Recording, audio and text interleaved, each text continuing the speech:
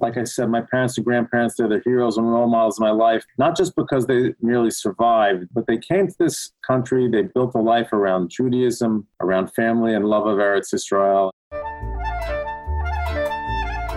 This is Brian Geister, and I want to express my gratitude for you tuning in to Holocaust Survivor Next Generation podcast. My podcast series capturing some of the most enduring stories in history around adversity, perseverance, hard work, entrepreneurship, and generosity that truly have never been shared from the first generation, or maybe better said, the second generation of Holocaust survivors around the world. As a third generation family member whose grandparents were both Holocaust survivors from Poland and Austria, the values that were passed down to me from my father around work ethic, integrity, supporting the Jewish community, and overcoming all odds have shaped the way that I see the world and hopefully my opportunity to make a positive impact. Mark, I couldn't be more pleased and honored to be with you on the podcast today. To share a little bit and introduce Mark, he's currently the chair of the JFNA, Jewish Federation of North America Board of Trustees, an attorney and partner at Garden Homes, a real estate development firm, and just a role model to so many. Mark is also the owner and president of the NFL's Minnesota Vikings. Mark graduated from Princeton University and then received his law degree from NYU School of Law.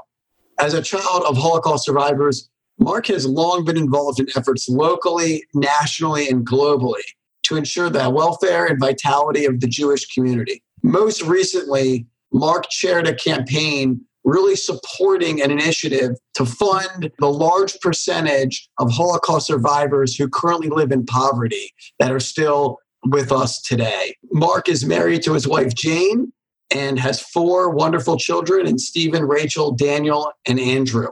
With that being said, Mark, it's such a privilege to have you here with us. Thank you so much. Brian, thanks so much for having me on, and thank you for what you're doing to really tell the stories of families of Holocaust survivors. I think it's very important you're doing that, so kol hakavod to you. Thank you. It's really my privilege. So to that end, tell us a little bit about your family in Europe prior to World War II. It's interesting you're asking that because I know a lot about what happened during World War II. I know the life before was a normal Jewish life in Europe. And I think if you go to the Yad Vashems or the places that tell the story, there was such a vibrant Jewish life before the war. So I don't know too much of the particulars of my own family. I do know that there was a large extended family, many of them, of course, that perished in the war. But the few pictures that we have of those moments are very much part of our history. And again, I even found when I went back there that there's many elements that were not too dissimilar than how we grew up. So my mother grew up in a big city of Lvov, Poland, and they had a lumber business, and they were doing okay. And my father was in a smaller village in Yaroslav, Poland, and his family also. They had a shoe store. They were business people, merchants, and were living a normal European Jewish life before everything happened. Obviously, in Poland, before the war, walk us through their experience in World War II, both of your parents and any other family members. Well, it's obviously a long and multi-stop journey for both of them. My father, like I said, grew up in the small town of Yaroslav, Poland. And his brother, and his parents, my grandparents, were in part of Poland that was between Germany and Russia. And when they had the treaty, they split up Poland. And for the 2 years, 39 to 41, they were booted out of their homes and went out eventually to Russia.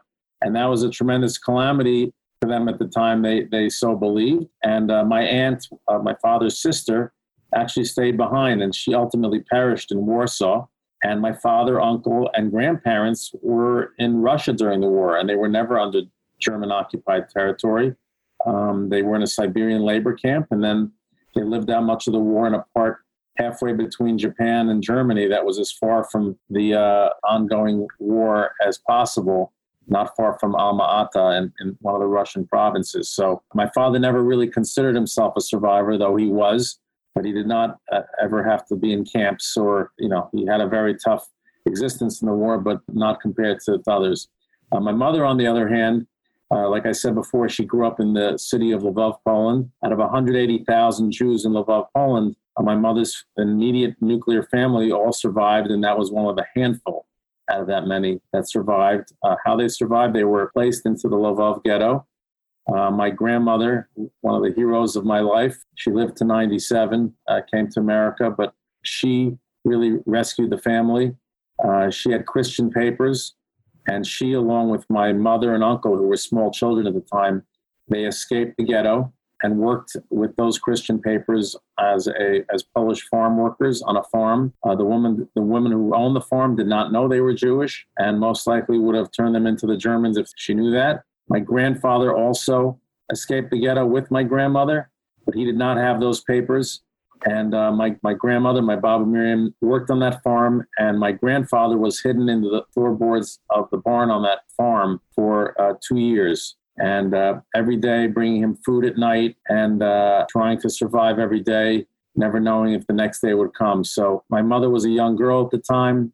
Thank God she's still alive. My father passed a little over 4 years ago. Thank God they survived, but for my mother, it was a very harrowing time, but thankfully she survived. Well, I can only imagine how proud your dad must be, Mark, looking down today at everything you and the entire family continue to do to make a difference in the world.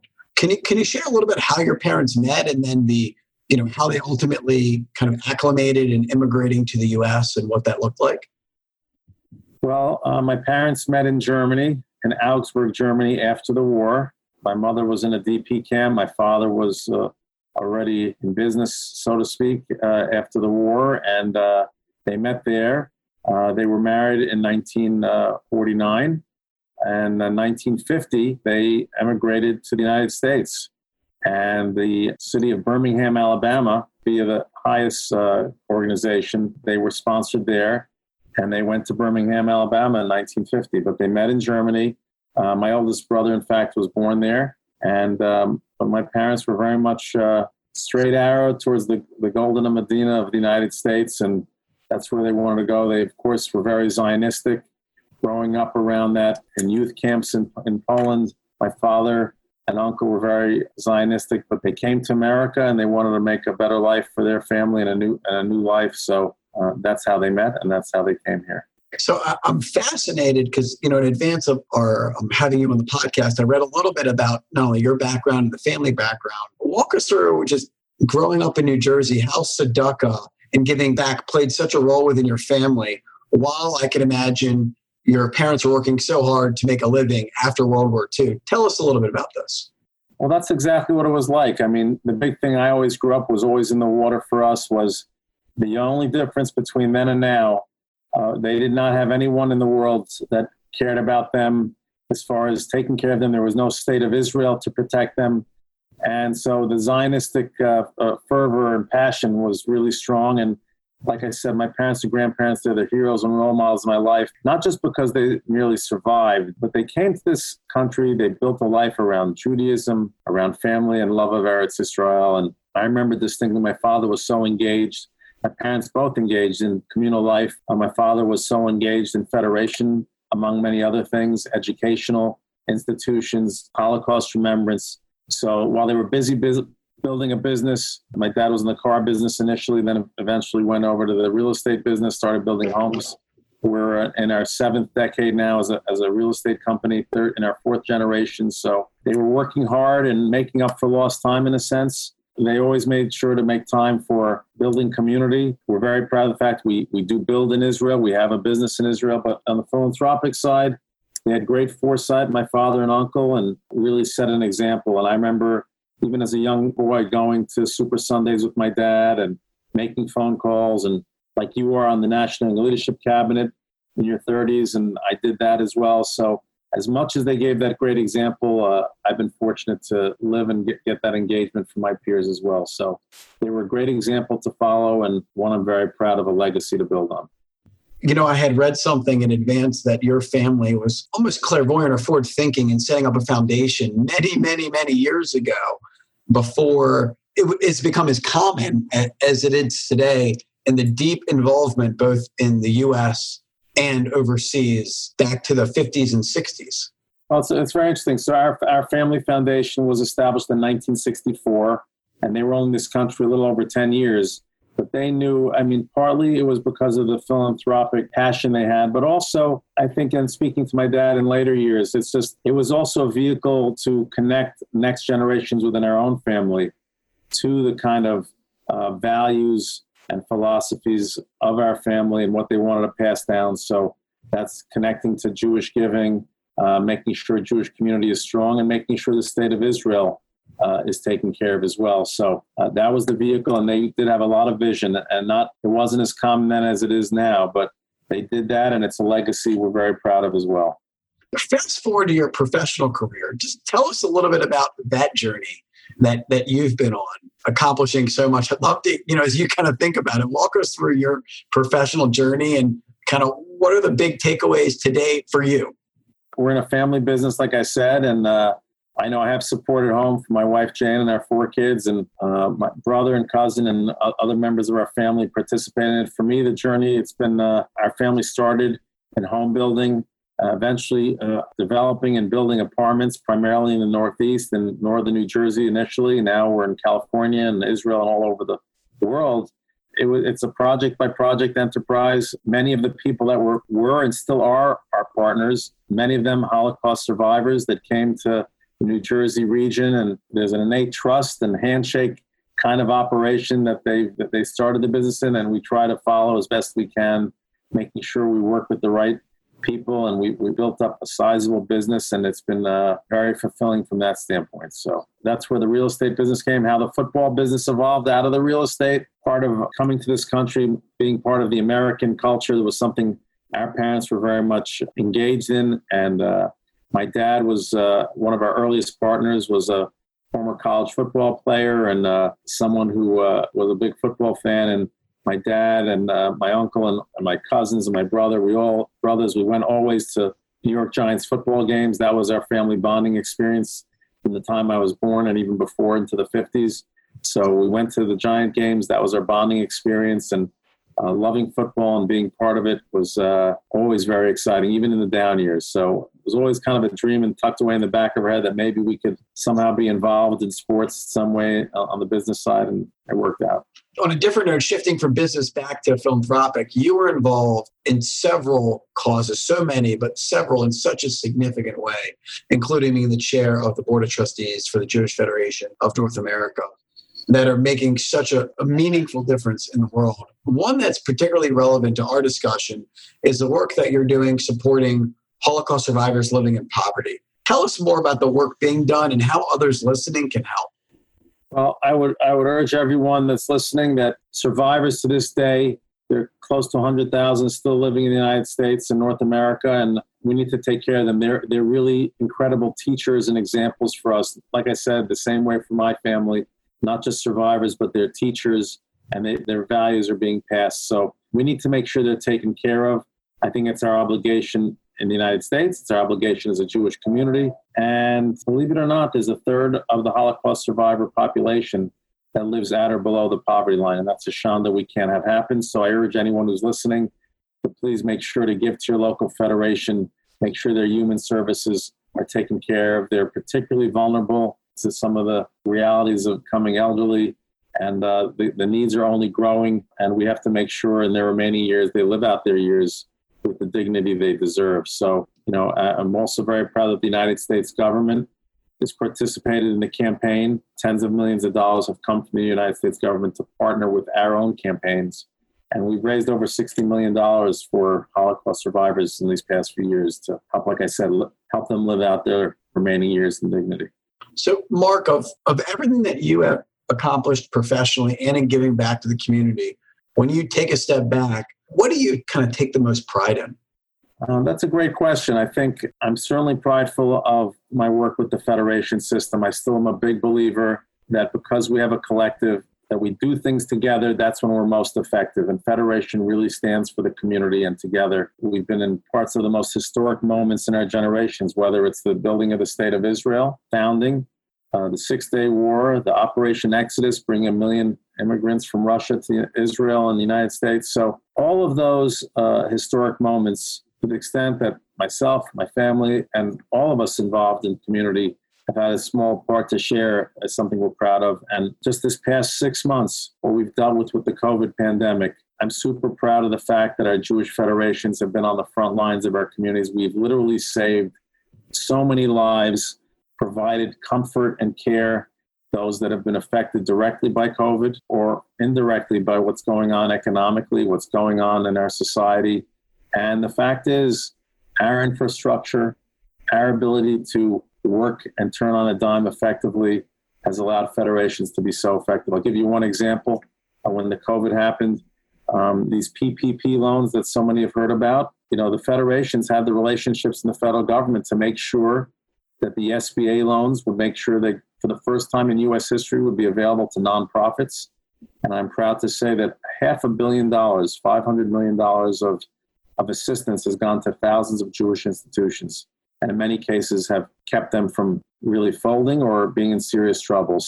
And to get through these times. So that's just one example, and never mind all the personal protective equipment we get to our nursing homes and so many other ways that we've been able to touch people's lives. And I know another thing I'm proud of is just on a personal level that my wife Jane and I and our 4 children during Pesach, we were able to deliver food packages from the community to people, many of them Holocaust survivors that couldn't get out of the house or couldn't really see even many of the people in their own families. So those are the little things and the big things that make me feel very proud that we're part of something larger than ourselves and we can really make a difference.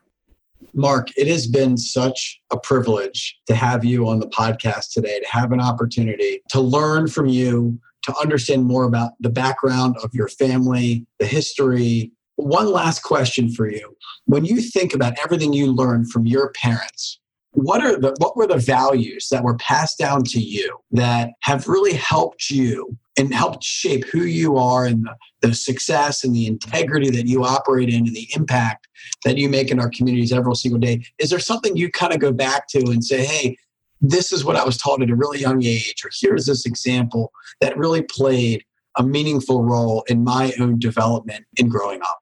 Well, like I said, I was around philanthropic family. And first, on a personal level, to make sure our family stays close.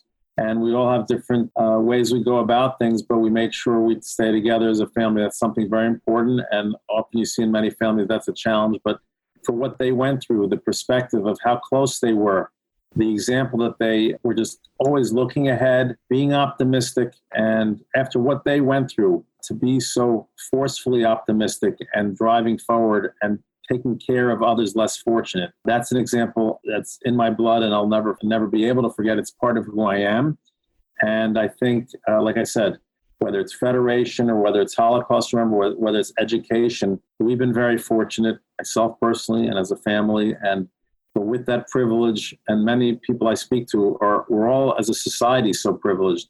We have a responsibility to give back and take care of each other that are less fortunate. So that's the legacy that they've left. And of course, building a strong state of Israel to make sure something that would happen to them can never happen again. And you just even read in the news lately, just the astounding, shocking, and really it can be disheartening to see the lack of awareness of the Holocaust in American society. And we have to keep educating, keep teaching, and also keep taking care of each other and being strong. So those are compositive of their example and how we're trying to apply it to today.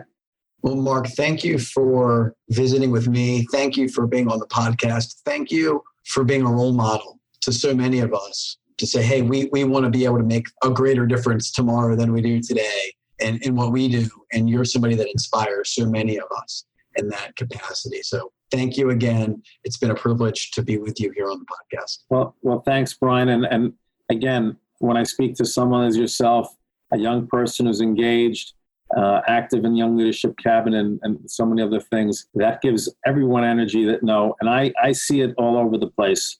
There's a lot of engagement from our, what I call next generations. So we need to be hopeful about the future and looking forward to get to the other side of all the service we're going through together and looking forward to a bright future. But thank you, Brian, for having me. Thank you. This is Brian Geister. Thank you so much for tuning into the podcast. I'll be back next time with another story featuring an incredible philanthropist who's overcome all kinds of adversity and the horrors of the Holocaust coming to North America and building an incredible company. Thank you so much and hope to see you again soon.